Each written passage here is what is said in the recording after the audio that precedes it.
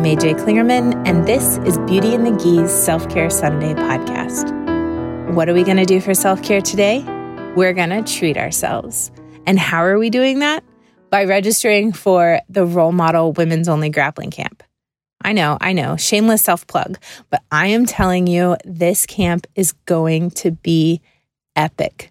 It's all I've done all weekend, just working on planning and all of the details and messaging people. And oh my gosh, I'm so excited. Honestly, planning's half the fun. Anytime you take a trip somewhere, making the plans with your friends, who you're going to share rooms with, getting to know other people going. That's half the fun. That's part of the treat. Looking forward to it. The longer you can look forward to it, the longer it's a treat. And camp is going to be amazing. You're not just going to get to train with 4 world-class female black belts.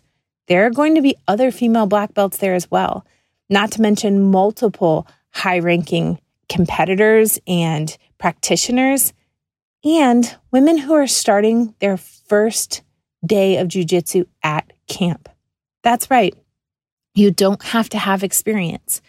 You can come and start your jiu-jitsu journey at camp. Will it be overwhelming? Sure, maybe.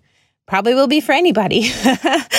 But it's going to be amazing. And it's such a welcoming, wonderful environment.